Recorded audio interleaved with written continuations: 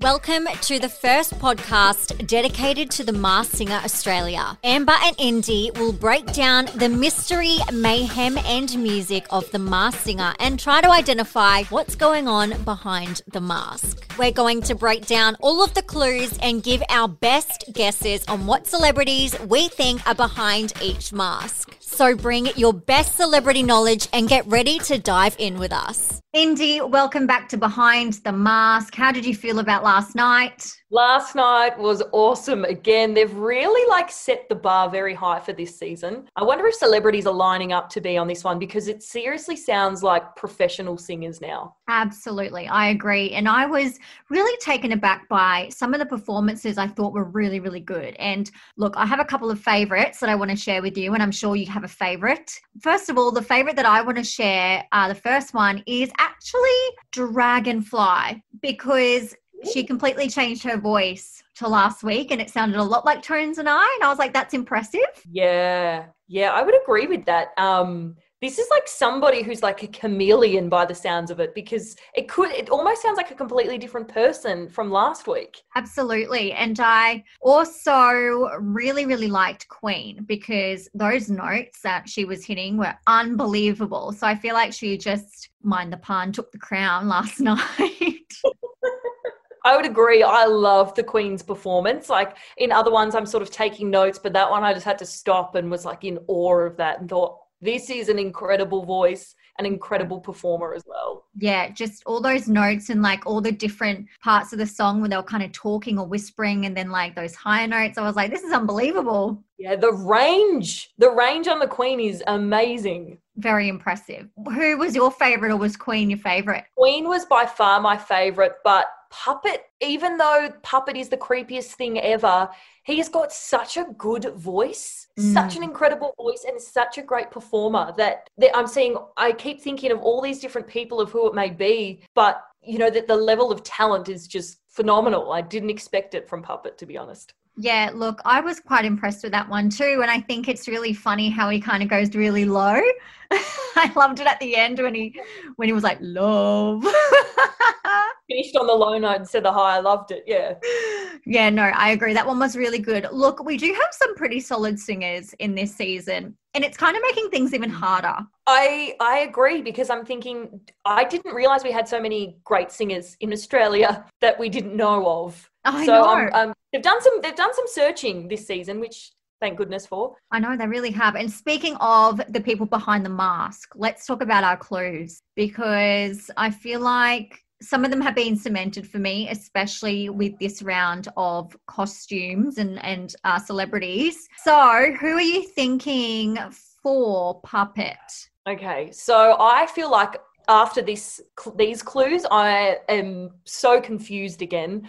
But Puppet, I still think it's Colin Lane, but I am thinking that it could be the Red Wiggle as well. And I'm like, a lot of the obvious clues tend to not be the most obvious known things about them. So there's a lot of like that Luna Park with Puppet, which still makes me think it's Colin Lane, but with the integration of the colour red, it makes me think it could be Simon Wiggle, but I don't know. I think I'm more set on Colin Lane, because obviously he seems like he's a funny dude and he's a performer and can sing really well, and just his movement just seems like Colin Lane. Yeah. See, I would love for it to be Colin Lane. That's who I would, in my heart, love it to be. However, I am pretty solid on Simon Price, the Wiggle. So I don't know. And just reading different things people are saying online, I'm just like, look, I can see why everyone's thinking that. So I might stick to Simon Price, even though I really want it to be Colin Lane. Yeah. And I and with the cow thing last night, apparently he's from Cowra.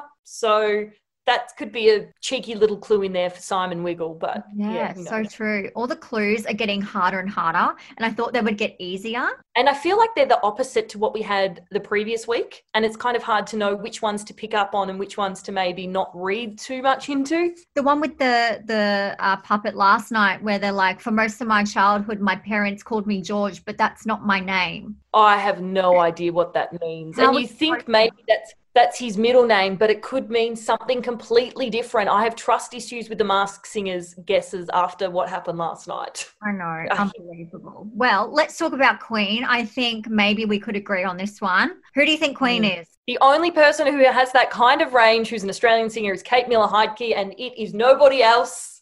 Agreed. I am sure. Yeah, sold on Kate Miller-Heidke. It has to be her for Queen, absolutely. And then we also have Dragonfly. I'm pretty solid on this one too. I think it's Sophie Monk still, just because of the fact, again, the clues are a little bit different, but she made a career out of being different performers and mimicking different performers. So I think she is, again, one of the only voices that can do a tones and eye impression. And who knows, next week we might have Madonna from her. Who knows? 100%. And what was so interesting about her performance last night was, in parts, I could tell it was Sophie's voice, like kind of more her talking voice, like that came her through. Talking voice.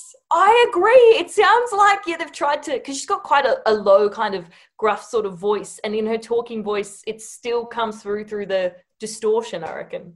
Yeah, 100%. It has to be Sophie Monk. And so funny when Jackie O called her. She didn't pick up, but she did call back after she was off stage. She called herself a moth when she'd clearly been called the Dragonfly. So. Like, that's a good one. And when she said, Channel 10 isn't paying me enough, I'm like, haha, good one.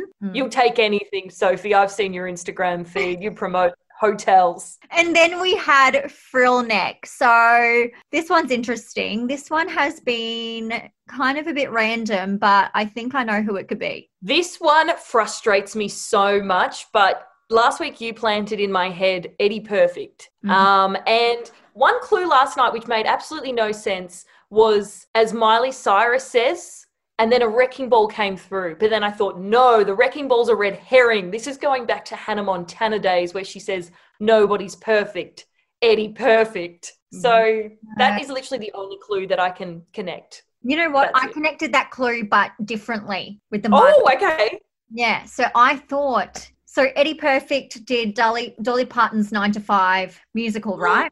And Dolly Parton, isn't she like her... She's Miley Cyrus's godmother. Isn't she Miley Cyrus's godmother? Like, they're really close. And so I'm like, that could kind of be, that's a connection I got, but I really like yours as well. So that's quite interesting that we felt the same kind of vibe from that clue. Yeah. Maybe it's a layered clue. Maybe. I'm excited. I can't wait. But I'm kind of getting to the point now where I want the people that I'm pretty solid on to be unmasked, because I'm still really confused about the people that will be on tonight. Yes. Yeah, again, we've got more clues to decipher again. But last night we did see an unmasking of Goldfish. What did you think of that? Look, I was pretty certain on this one last night after they gave us the second set of clues.